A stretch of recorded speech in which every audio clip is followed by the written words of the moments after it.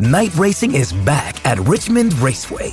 This spring, top NASCAR drivers like Ryan Blaney, Chase Elliott, Bubba Wallace, Ross Chastain, and Virginia's own Denny Hamlin will battle under the bright lights. And this historic track also offers a rocking infield experience with unparalleled access to your favorite drivers and one of the best tailgate scenes around. For a weekend of friends, family, and amazing short track action, head to Richmond Raceway, March 29th through 31st. Get tickets now at richmondraceway.com. Hello and welcome to the World Wanderers podcast, your source for travel stories, travel destinations, and travel philosophy. I'm Amanda. I'm Ryan. And we're your hosts.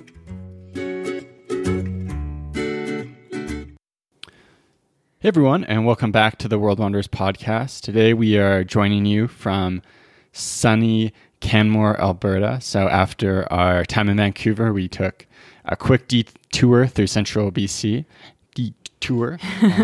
And are now back in Alberta for the next couple months. Our kind of feels like our home kind of for at least a little while. And today we're just gonna have a bit of a variety episode, a few different things, but just talking about past couple months, future stuff, all sorts of good stuff. And then we'll have an episode coming up on Vancouver, but won't dive too deep into that today. So the quick recap on our travels over the past couple months, if you've been following along on social media or catching mentions in the podcast episodes, we'd been in Vancouver since almost the end of February.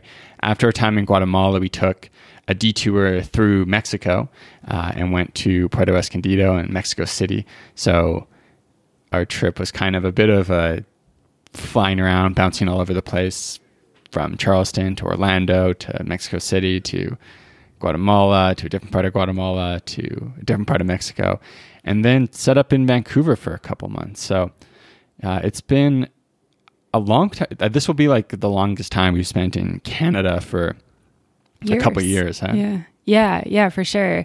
And it's interesting too, because people in Vancouver are like, oh, you're only here for 3 months. And then we come home to Canmore and people are like, what? You're only here for 3 months? And I'm like, yeah, but 6 months back to back in Canada, like that's a long time for us. We spent 5 months last year, and that was the longest that we'd spent in a couple of years. And this one is 1 month longer, but split between two different places. So yeah, backing up, I think the last time we talked about a destination was Guatemala. And from Guatemala, we wanted to take a little vacation. And I know it sounds a little bit weird. Everyone's always like, oh, but you're constantly traveling. Like you're always on vacation. Those of you who work and travel know that that's certainly not the case. And, those of you who take vacations mostly, we're not always on vacation. We're working a lot of the time and balancing good internet and getting things done while trying to enjoy places. And it was nice to just relax a little bit. You had a change in work, you had a little bit more time off, and I was about to dive into an advanced yoga teacher training program, which we'll talk about in just a little bit here. And we ended up having, 10 days, almost 2 weeks, where it was kind of this in between, like, do we stay in Guatemala? Do we go to another country? Do we go back home early? What do we do? And our original sort of, idea was to go to Belize. I really wanted to do a dive trip there. And then we looked at flights to get back to Canada, and they were well over double from Belize versus Mexico. So we decided, let's just go back to Mexico and have a little vacation there. And we debated between a couple different places, because there's still lots of places in Mexico we haven't been. And our top two ended up being Holbox or Puerto Escondido. Do you want to talk a little bit about why we chose Puerto Escondido over Holbox? Sure. Yeah, really just about kind of what we were looking for to do over that time and the ease of getting there. So getting to Holbox, and I guess to rewind even before that, Holbox looks really cool. We haven't been, even though we've been close a couple times, but have a lot of friends who have gone, a lot of people who say great things about it. And it's one of those places where you see cool photos of a lot and you think, oh, we should go there. But we were just kind of looking at it. And as Amanda, you just mentioned, I had actually just left my job. So I'd been working basically full time, but remotely for the past 2 years, and so had some newfound freedom and flexibility when it came to what we could do. And so we were looking kind of just to take more of like a vacation, and going to Hallbosch was just going to be, when we looked at, okay, it's going to be like quite a bit of extra travel in terms of like the flights we have to make, more expensive, accommodation quite a bit more expensive. And it was just kind of like, hey, we can do things pretty well in Puerto Escondido, pretty affordably, and have it just be like a lot easier. So that was kind of the tipping point. Yeah, and those types of things, like as, I guess, quote unquote travelers and even like travel podcasters and travel bloggers, it's like, oh, are we like copping out? Because it's like, it's not that hard to get to Hallbosch. It just requires like a bus from Cancun and then a ferry from another destination in Cancun to actually get to the island. And I feel like it's the type of place that's totally worth it. But for us, I think after just a crazy couple of months working, we were just kind of like, we want something that's easy. Like we want to pick one place to stay at for the week, and we want it to be on the beach, and we want it to be in walking distance of the things that we want to see and do. And in reality, we really didn't want to do anything. We just wanted to spend a lot of time decompressing. You were decompressing from finishing work, and I was decompressing before diving into a really busy period for me. And we just felt like, let's save some money before we go back to Vancouver. Vancouver is like crazy expensive. I mean, yes, compared to Mexico, crazy expensive, and just for Canada in general, quite expensive. And we just wanted something that would give us those options. So Hallbosch is still on the list. It's definitely somewhere we will get to, but just didn't quite feel like, I guess, the right time when we went in February. And so we went to Puerto Escondido, and I was very pleased. Like from the moment that we arrived and we took our taxi to get to our resort and we checked in, I guess it wasn't a resort, it was a hotel, but getting to the hotel, we had a beautiful beach view and beautiful view of the water and the sunset. And I felt, I never second guessed our choice to go to Puerto Escondido. What did you think of Escondido? PE. Yeah, I loved it. So we were staying in Brisas de Zicatela, which was kind of the opposite side of where you land at the airport. And I feel like it's one of those places where probably there's certain times of the year where it's quite busy. Definitely quite a few younger tourists, and especially up towards Puerto Escondido, like the main town, a bit more like bigger resort type places. But still kind of under the radar, and a lot more like Mexican tourism there. And so, yeah, it was just really fantastic. I think it was partly due to the season, partly due to just the way Puerto Escondido is. But lots of people there, like enough people that there's cool stuff to see and do and good restaurants to eat at, like that infrastructure is built out. But the beaches aren't full. The beaches are, you can go for nice walks on the beach. You aren't going to get harassed on the beach about massages or buying drugs or buying soda or whatever.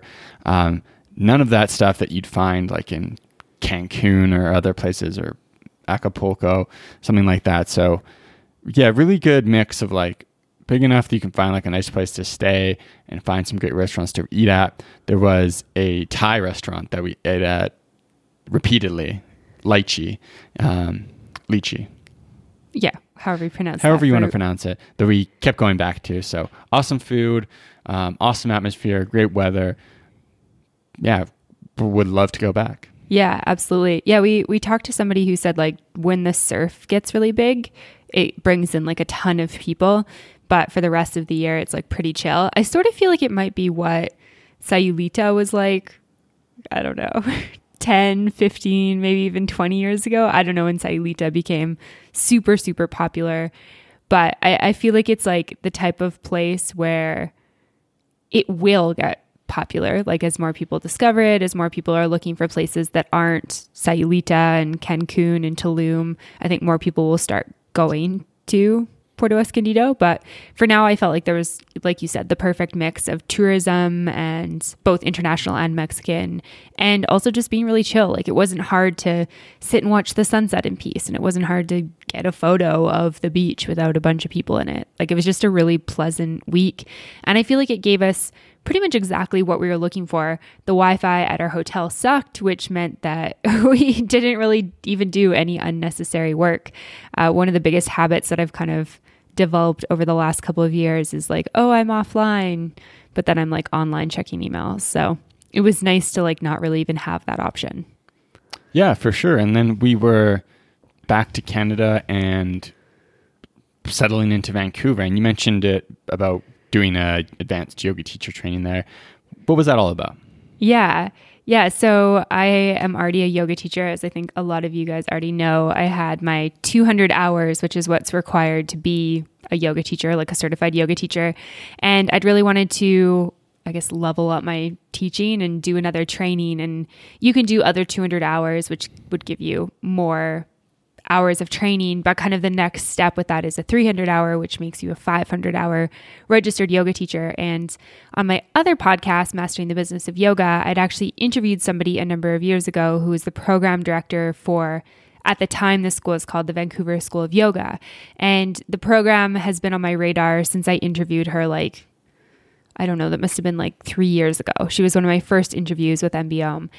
And one of the things that I really liked about the program is that it's designed for people who want to teach yoga. So it's really like a career yoga teacher training program.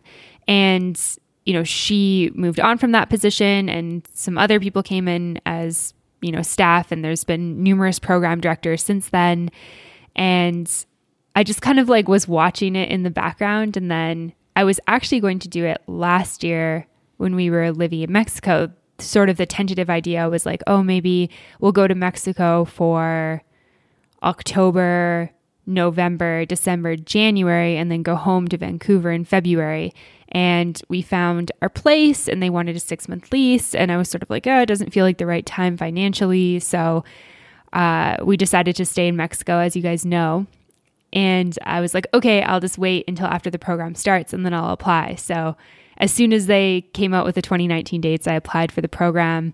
It's now under the program director, Rebecca Walker, and it's the Vancouver School of Healing Arts now. So they've done a whole rebrand with new staff. And yeah, that's why we were in Vancouver. So it was like you wrapped up some projects, you had more free time in your schedule, and then it went totally opposite for me, where all of a sudden I was balancing all of my work tasks and workload on top of having like 27 hours of learning a week, which was pretty crazy. Yeah. And so we'll do a full Vancouver episode and talk about lots of the different trips we took and things we did there. But just overall, it was a really good 3 months of time in Vancouver. You mentioned like the cost. It is a little expensive. It's the type of place where I think pretty early on, we were both like, oh, we could see ourselves living here. But then you look at your bank account after 3 months and you're kind of like, I don't know.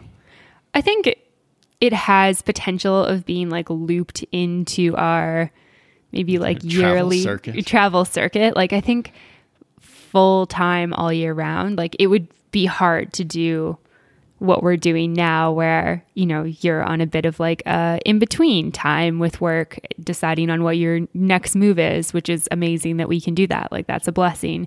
That's hard when you are living full-time in Vancouver. Like I think knowing that we had 3 months there, it's like, okay, we can enjoy ourselves and then we can move on. I think it's also like, I understand we have a ton of friends in Vancouver, which made it really, really fun to be there. But I also understand when they're like, oh yeah, I don't have any extra money. I've always been like, yeah, but you have like a full-time job.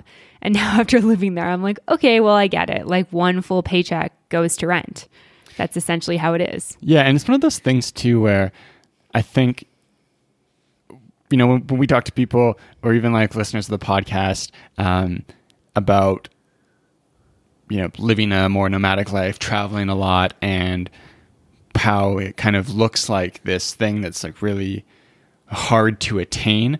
But, you know, if you're living somewhere like Vancouver or San Francisco or LA, yes, there's the tricky part of finding a way to make your income remote, but the cost of those cities, you can like live in Airbnbs and short-term rentals and travel around and pay for flights and live a more affordable life traveling than it is to just live in those cities because of the cost of rent, because of the cost of going out for drinks with friends, going out for food with friends, all of that stuff. Yeah, absolutely. I mean, Canada in general is much more expensive than like any developing country that you'll go to. Like, it's just, you have to kind of adjust your expectations. Like, if you go for a meal, you're probably paying $50 if you're getting a drink. Like, I would say a drink and an entree is going to cost you $50. That's just how it's going to be. And so, you know, if you do that in Mexico City, you'd have to like really try to spend $50 each, or you'd have to be at like a really, really fancy restaurant. Like, we've talked about the restaurant that we love, Romelia Bar, that was around the corner from our apartment in Mexico City. And I mean, that's kind of what we would pay combined with like 2 glasses of wine and a bunch of appies. So it's just totally different in terms of how much food costs. And then you add in living expenses and it just becomes like quite expensive. But in saying that, I was a bit nervous to go back to Canada in winter, and I really didn't have a choice. This yoga school only runs their program once a year. So it's like, you either do it and you be back in Canada in February, or you just don't do it. And so I was like, okay, well, like, I grew up in Alberta. Like, I'm not that much of a baby. I just don't love winter. But winter in Vancouver was quite pleasant. I was like, I get why people are based here. Like, it's a beautiful city, great weather, mountains, nature, all the restaurants, super international, all the good stuff. Yeah, it's kind of funny because I grew up in BC, and so I know what weather is like, you know, west of the Rockies. And it's definitely not as intense or as harsh as it is here in Alberta. But it's funny, kind of just like some part of me like forgot about that. So when we was kind of just feeling this like, oh, I'm going to be like so cold and it's going to be hard doing stuff outside. But we got to Vancouver in February, and from then on out, yeah, there were some times where it was a bit cooler, a bit gloomier, but overall, really nice weather. And yeah, really, really easy. Like the type of winter that's like super easy to get through. Yeah, I kind of was like, oh, I should sort of change my like I hate winter stance to just like I hate Alberta, Saskatchewan, Manitoba, Yeah, and potentially Ontario. Winter in September, and I hate -10 in October. And I hate winter that's like 8 months of the year. I hate all those things. But yeah, in Vancouver, pretty chill. And so, you know, we've said it, we'll do an episode on Vancouver where we talk more about everything that we did. But, you know, overall, I think that we both had a really great time. It was a really awesome 3 months. For me, it was like very intense. It was very busy, but my training was amazing. I felt like life in Vancouver was awesome. I loved living downtown, and it was just like a really good 3 months that I really liked. Yeah, and one small kind of travel tidbit is that it was cool for us being there, if I can speak for both of us, because it kind of like Vancouver's so multicultural. If you've been there, you know, but you walk down the street, you'll hear, you know, anytime you go on the street, you're going to hear multiple languages, and it really stands out in terms of the food. You can get awesome food from basically anywhere in the world. We went for Afghan food one day, and Korean food, Vietnamese food, Chinese food, countless numbers of cuisines you can eat. And it was cool being there because, especially kind of Asian related stuff, just a lot of stuff that during our 2016-17 trip in Asia got to go and check out again. So there was lots of great bubble tea places, and even the brands, Cocos and Gongcha, Cha Time, these Asian brands. I don't know if that's like a good habit, but we kind of got in the habit of drinking a bubble tea now and again. It's sort of like nostalgic. Yeah, and there was, you know, an awesome Vietnamese pho, however you want to call it, place that we'd go to a lot. We got to go for great Korean food. One of our last days there, we went for great dumplings again, and kind of reminded ourselves of some of the great food we ate in Taiwan. So that was really cool as well. And it's cool to live in a city like that, especially, I mean, for me, yeah, we've traveled to places like that, but so many times when you're traveling, you're looking for one specific thing, right? Like in Tokyo, you're looking to get great sushi or whatever. And living in Calgary, it's like not like that at all in terms of the availability of great ethnic cuisine. So it was cool to be somewhere like that where you could be on a Friday night and like, oh, what do you want to eat? Like, let's go for Korean. Let's go for Vietnamese. Let's go for sushi. And you can find something that's amazing in any of those categories. Mm-hmm. Yeah, absolutely. That was definitely one of my favorite parts about it too. And I think it's funny because if you listen to, some of our Asian episodes, some of our Asia episodes, especially near the end, like we were pretty over being in Asia in a lot of ways. But then it's like, you're really reminded of the good moments. Like the first time we saw Coco, we were like, wow, oh my God, it's Coco. Like we haven't had that in so many years. And it just feels like an authentic experience, like kind of like we're back in Asia.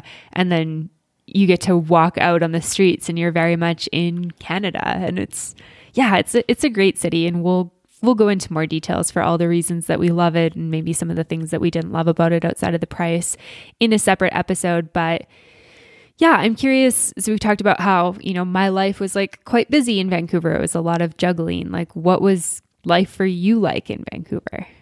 Yeah, so for me, it was a little bit weird because it was, I had gone from summer of 2017 until that point, just being kind of like go all the time. And we don't talk about it too much on the podcast, but we'd gone from when we were in Asia, mostly freelancing. When I came home, had gotten a role that was much more, full weeks, full-time type responsibilities. So just having a lot of free time was really cool. And so I was still working on freelance projects, but was able to kind of double down on my Spanish lessons, go out for lots of walks and walk around the city, listen to a lot of podcasts, meet up with friends. So yeah, it was cool having that break and being somewhere where there's like so much to do. And it kind of pulls and relates to where we are now because we're back in Canmore for the summer and really love being here. And basically the entire time, every time we've come back over the past couple of summers, it's been a place where we've been working Monday to Friday, like, 8 a.m. to 6 p.m. and then have to do whatever we want to do on the weekend. So it'll be cool this summer because you always had that flexibility. I didn't have as much flexibility, but now we've got the opportunity to do some more things on weekdays and, schedule ourselves around the crowds of people that have already arrived. Yeah. I mean, I did have the flexibility, but at the same time, I feel like this is like the first summer where I feel like we're both not really tied down by extra stuff, because when we came back after Asia, I worked for Lululemon part-time, and then I took on a bigger role at the yoga studio when we came back when we came back from Atlanta. I took on a part-time job at Lululemon to help me pay for Asia. And then we came back from Asia and I covered a mat leave at the yoga studio doing more management stuff. And I was basically working for them like 30 hours a week. And then last summer, I took on a part-time job as a barista to help pay for my teacher training. And this summer, I'm not taking on any part-time work. So it's just like the stuff that I do regularly. And right now it doesn't feel like it feels like a lot, but it also doesn't in the same time, because I've been balancing like everything that I do on top of 30 hours of learning and homework and stuff. So I feel like it's going to be really fun to just be back on the same page for the first time in like a number of years being home. Yeah, absolutely. And so what are you looking forward to doing the most while we're back in Alberta this summer? Yeah, so getting out and enjoying nature is like the number one thing for me while we're here. Every time we come back here, I just feel like this sense of calm and peace that kind of like comes over me. Like I find the mountains so grounding. I find them so like humbling and so peaceful. And I just love being in the mountains. And I like the fact that, we can walk around and there's not a bunch of people around and there's not a bunch of crazy homeless people. Hello, Vancouver.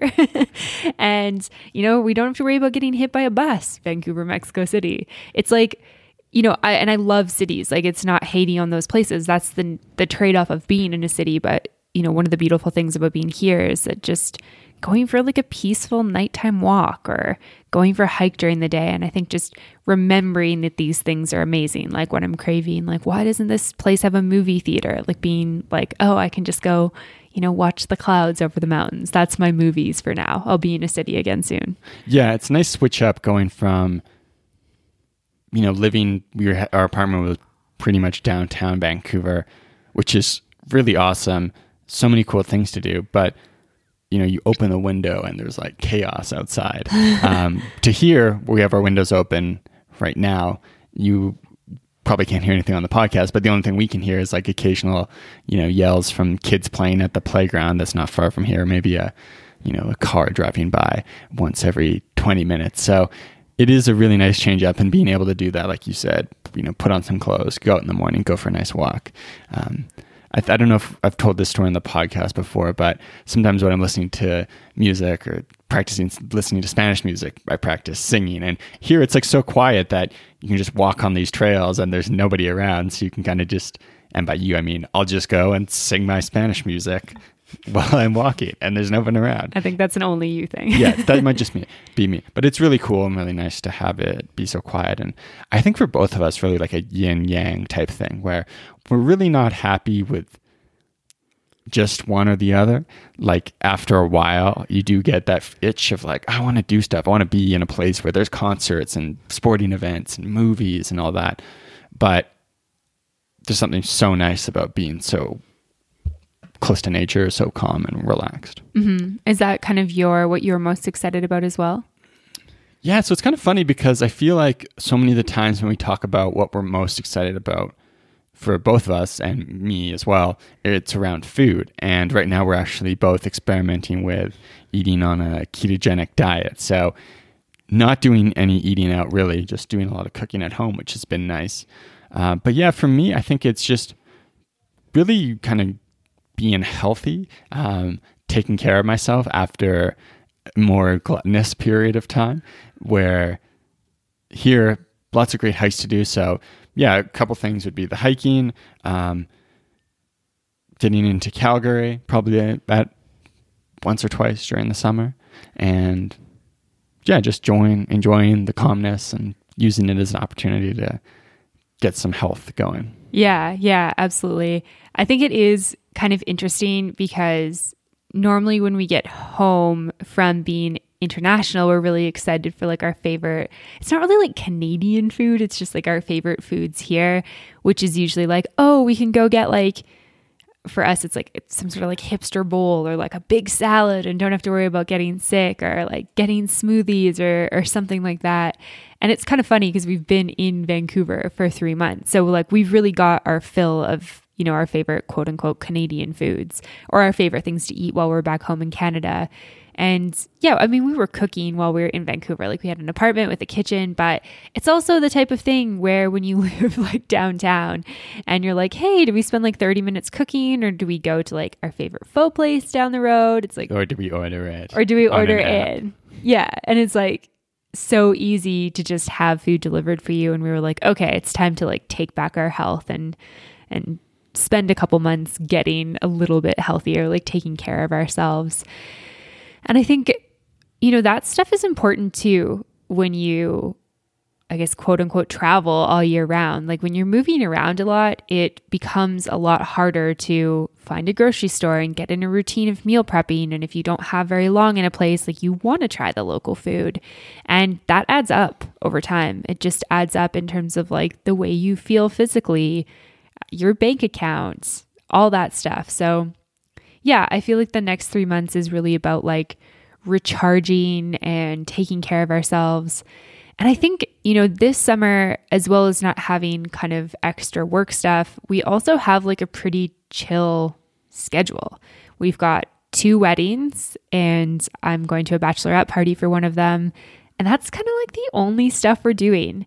The past couple summers have been like all over the place, like Atlanta, Charleston, LA, wedding here, wedding there, wedding in the South, wedding. And this year it's like 2 weddings, both pretty close to home, not going to the States, not doing anything else. And I'm actually really excited for that.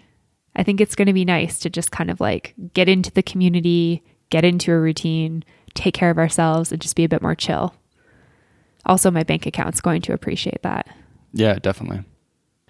And one other thing that's been going on with us, as well as tons of other people, is watching the final season of Game of Thrones. So we're both big Game of Thrones fans, have watched all the seasons multiple times, have read all the books, listened to podcasts. A shout out to Binge Mode. Great podcast for anyone who's fans of Harry Potter or Game of Thrones. Definitely recommend you check it out. And so watching through that past season, we had some conversations about if we lived in that world, where would we want to go travel? And so if you're not a Game of Thrones fan, this is going to sail right over your head. And massive spoiler alert, we're going to talk about things that happened in the final season. We thought it'd be fun to take a few minutes to put ourselves in the mindset of Westerosi travel bloggers. I don't know what the equivalent would be. We'd have to do these episodes via Raven Scroll and then send them out to the various lords and ladies of the realm. But if we were blogging and travel blogging, where were the places that we want to go? Yeah, so I think there's a couple different ones. First of all, I kind of want to know, like, what's on the table? Where can we go to? Okay, so for anyone who's a fan of the show, but not a huge fan of the geography or hasn't gone that deep down the rabbit hole because they have more important things to do, the world is still incomplete. So they don't have a full map of the world. Spoiler alert, if you watch the final episode of the show, spoiler alert, Arya sails west to see what's west of Westeros because they don't know. They don't know if it's a flat Earth or a round Earth. They don't have YouTube, so they can't figure it out with the videos there. But yeah, there's still incomplete maps. So Westeros is kind of the heart, the main continent of the story, and it is kind of based off of Europe for the most part. So in the north, there's a whole section beyond the wall, which is kind of like Arctic-like. You can think of it as like deep, like if Scotland went up to the Arctic Circle type vibes. Viking, wildlings, all that. And as you move south, things become more mild, and it's more of like probably a southern UK type climate. And eventually as you move further south, you get to places like King's Landing, Highgarden. These are more like southern Europe. So King's Landing itself is actually based off Dubrovnik in Croatia. You can do some really cool tours and see lots of places that were filmed there. And a lot of places I should mention in the north were filmed in Iceland, filmed in Northern Ireland. And then, you know, as you move even further down to this area called Dorne, which I think is really modeled after like Italy. It's kind of this slightly disconnected part where they make great wine. The people are much more relaxed, much more free, kind of this like Southern Italian, Spanish kind of energy and feel to it. So that's Westeros, and lots of smooth, interesting parts in between. You've got cities like Old Town, where the Citadel is based, cities like White Harbor, the trade center of the north, Highgarden, the Iron Islands on the west side of Westeros. And then the other main continent is Essos. And Essos is very large, and it's kind of modeled after, I guess, maybe some parts are more like Africa-esque, a lot maybe Middle Eastern-esque, and then kind of Mongolian-esque. So the Dothraki, a horse kind of tribe modeled somewhat after like the Mongols, has the whole Dothraki Sea, a big grassland modeled after like the steppe in Eurasia, and parts like Braavos, which is maybe more of like a Mediterranean type trading city. There's Slaver's Bay, and then kind of as you go further out, there's Valeria, this kind of like forsaken, forgotten empire that used to exist and has now befallen some sort of mysterious doom. But yeah, that's kind of the overview of the map. So lots of different like singular attractions and cool cities that you could check out, especially now that, spoiler alert, the Night King is dead and no longer a threat. Okay. Thanks for that overview. So I think that, first of all, I feel like I'd want to go everywhere, just kind of like the real world. I feel like everything kind of has an allure to me, especially if I got to be in this sort of like fictional world as a travel blogger. And so why don't we go back and forth with our top three? So you start. What is your number 3 place that you would want to visit? So number 3 for me would be Braavos. Braavos is a city that you don't see a ton of on the show. That's where Arya goes and joins the House of Black and White and learns how to be a super assassin. But really cool history there. So it's a city founded by freed slaves who had I can't remember the exact story, but escaped from slavery, moved up to Braavos, started kind of free trade, and through trade with other areas became the richest city in the world. This is where the Iron Bank is from, a kind of titan of finance for all of Westeros, and just a really cool city. There's this gigantic soldier looming over the bay, and it's more nice climate, although apparently it's shrouded in mist a lot of the time in the books, but in the show it looks nicer. Kind of like a Mediterranean feel to it. Tons of energy, lots of cool stuff going on, tons of trade, people from all over the place. Kind of like a hub, like a Singapore or a Hong Kong of that world, where you would imagine you'd be able to find all sorts of cool stuff. We got a little bit of a taste for Braavosi theater back when Arya was watching the story of, the battles of Westeros. And so I feel like it would be a great place to travel. Maybe set yourself up for a little while, stay for a month, learn some new languages, get a taste for the oysters, clams, and cockles, and other seafood and different amazing things that would be there. Meet lots of cool people from all around the world. So Braavos would be number 3 on my list. Do they have good ravens there to communicate your stay back home? I think they must. The Iron Bank probably has a pretty good raven network. I don't know what the ping would be, but pretty good down and up, even though you're going across the sea. That's amazing. That's a good choice. I want to choose different ones from you so we can talk about more places. I feel like Braavos would be really cool. I'm having a hard time with my third.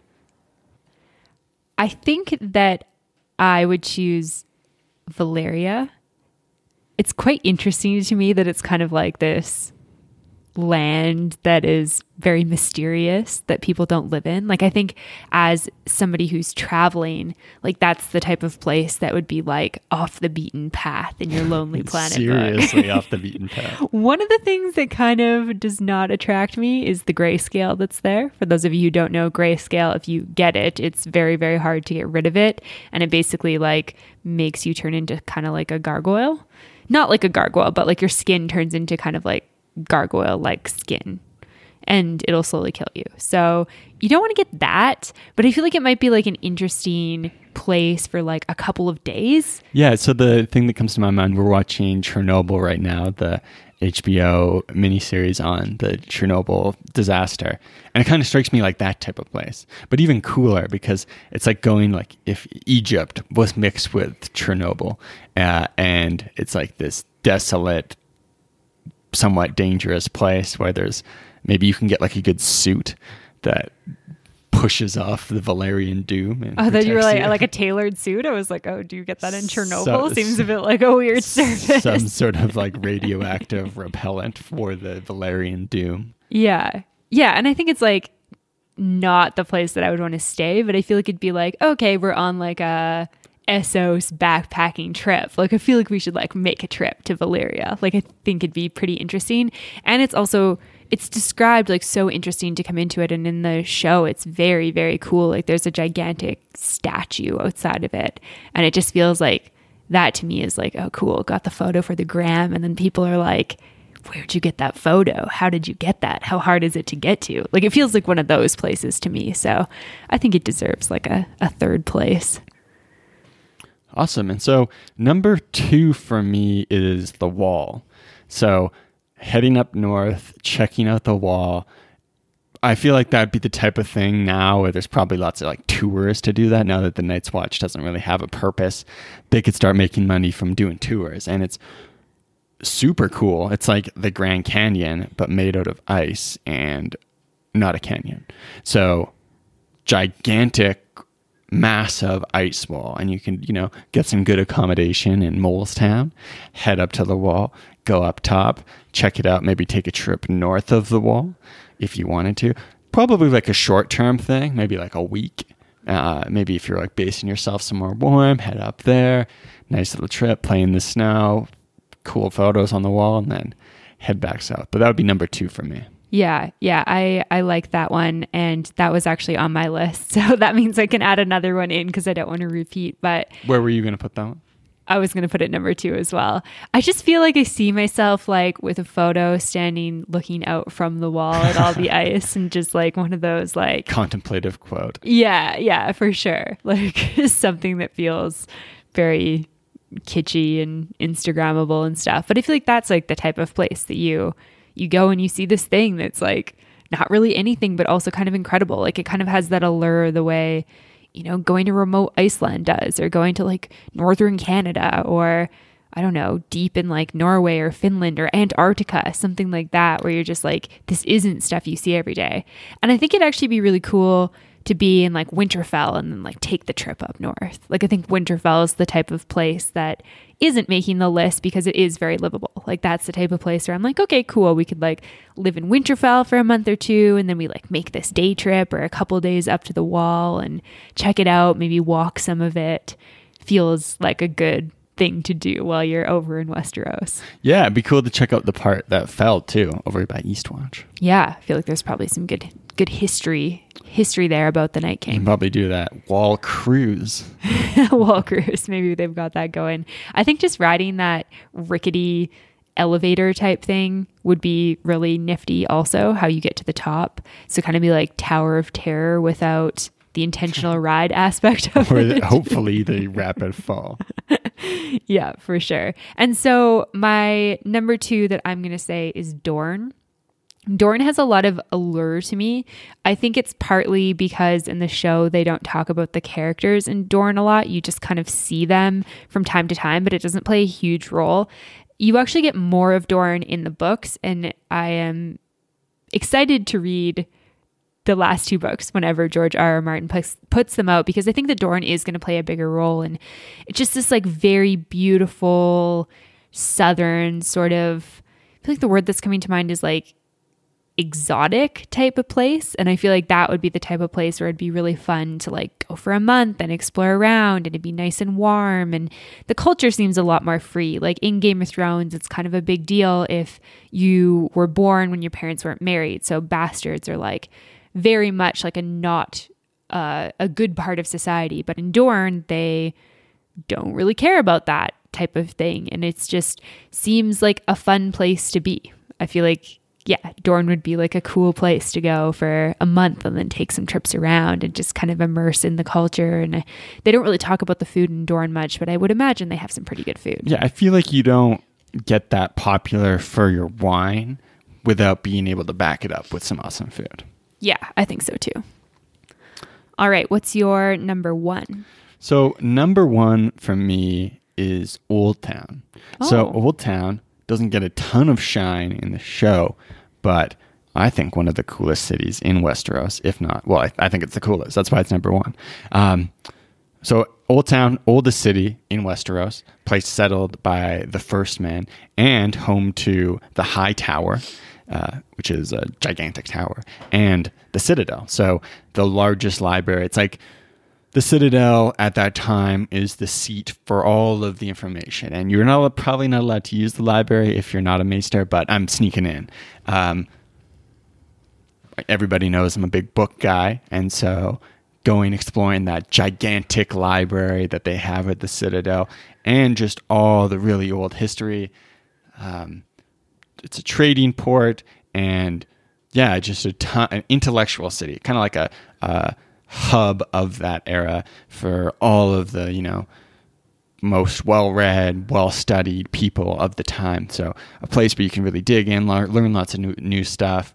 Probably good Raven network as well if you need to do work. Get those Ravens in and out if you want to base yourself there a couple months.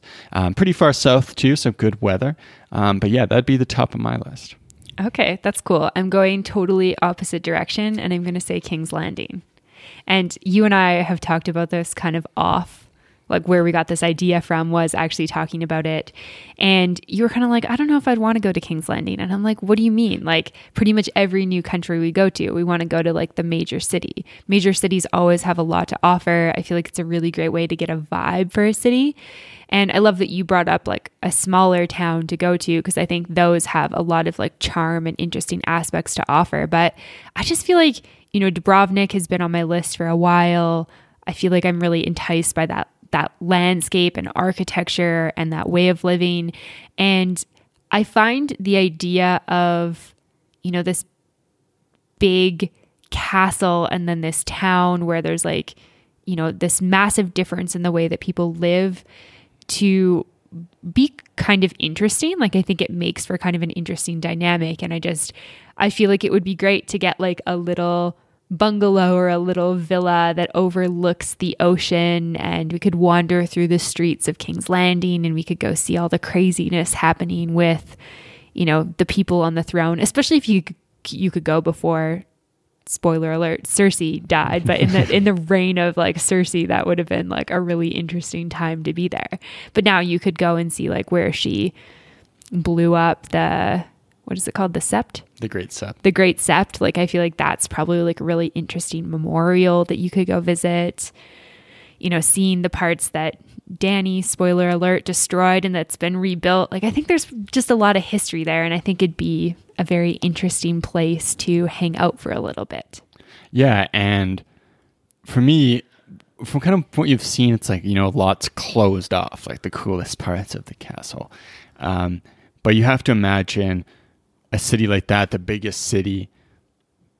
I'm not sure if it's the biggest city by population in the world, but one of. So tons of interesting people, probably the place where there's lots of good, you know, foods to try and things to do, and adventures you can take, no matter what time you're there. So I think that's a good pick as well. Yeah. And I also think now that Bran is ruling the Six Kingdoms, spoiler, I think that, you know, maybe there's some tours. Maybe we're allowed in a little bit more. So maybe the type of place to go visit. And I'm just imagining like walking through those little streets and having like a quaint sort of time there. So I think that would be a really fun place to go to, and kind of like going to Dubrovnik or going to London or going to like New York. Like it's this major city that you're like, whoa, this is so different from where I'm from. Yeah. And you know, from the finale episode that the brothels are a key point of the rebuilding plan. So should be lots of adventure tourism in that regard. Maybe, if that's your thing. One more question regarding Game of Thrones. If you were choosing somewhere to live or be from or have a home in Westeros, Essos, where would you choose to kind of base yourself? Like, where do you think would be your home? So I think for me, I think Old Town would be a good bet. Fairly Safe has been excluded from most of the wars, mentioned kind of like a seat of knowledge. So you have to imagine that there's some interesting things going on there, some interesting people. I feel like King's Landing is probably like more alive and more commercial, and part of that makes me wonder about Braavos as well. I'm someone who really has a bit more of an entrepreneurial streak and enjoys being in places that are a bit more kind of like alive commercially. But for right now, I think I would go with Old Town as a place to base myself. Nice. Yeah, I think Old Town is a pretty good choice. I can't picture Old Town in my head, so I'm not too sure if that's where I would choose. But I've always been really attracted to Highgarden. I feel like Highgarden is like really beautiful. There's always lots of flowers. It's described as something that's really like just seems like really nice, super temperate. Lots of food growing. Yeah, lots of food growing. Like I feel like it would be somewhere that really suits my climate needs. I do like the idea of Winterfell, and especially now that there's like hopes of spring, but I feel like it might be still a little too chilly for me. Like it is pretty north. So I think I'd prefer to be somewhere south. I like that Highgarden is outside of King's Landing. It's a little ways away, so it's like far enough from the capital that you have a little bit less craziness. And, you know, I don't even know who's really ruling Highgarden at this point, so I feel like good opportunities to live. For sure. But I liked the Tyrells. It was pretty sad that they were cut out of the show. I'm kind of hoping that maybe they stick around longer, or in total in the books, but we shall see. But either way, I feel like that's kind of like a place that I think that I could see myself fitting in really nicely. Awesome. And so we'd love to hear from you guys if you're fans of the show and fans of Game of Thrones. What's tops on your travel bucket list for the Game of Thrones world? Shoot us a message, send us an email, reach out, let us know. Love to hear from you. And so coming up from us, we're going to have an episode pretty soon on everything Vancouver that we saw and recommendations if you want to go visit Vancouver. And then we're going to be back in Alberta for a few months, getting outdoors, doing lots of hiking, enjoying the summer. Warm weather, hopefully. What season it was. And before heading back south somewhere again, which will, I guess, leave open for suspense. Yeah, we'll let you know at a later date where we're going. All right. As always, thank you so much for listening, and we'll see you soon. See ya. To find more information, relevant links, and photos talked about in this week's episode, check out theworldwanderers.com. If you have a question, comment, or feedback, send us an email at info@theworldwanderers.com. Join our community on Facebook at The World Wanderers or on Twitter at World. Sweet Tarts dared to combine sweet and tart. But we didn't stop there. We combined soft and bouncy to bring you new Sweet Tarts Gummies Fruity Splits. A uniquely delicious dual-sided gummy with one side that's sweet and one side that's tart. But entirely smooth and squishy. A powerfully perfect combo. Sweet Tarts. Dare to combine. Wanderers 1. As always, thanks so much for listening. Have a great day. Bye.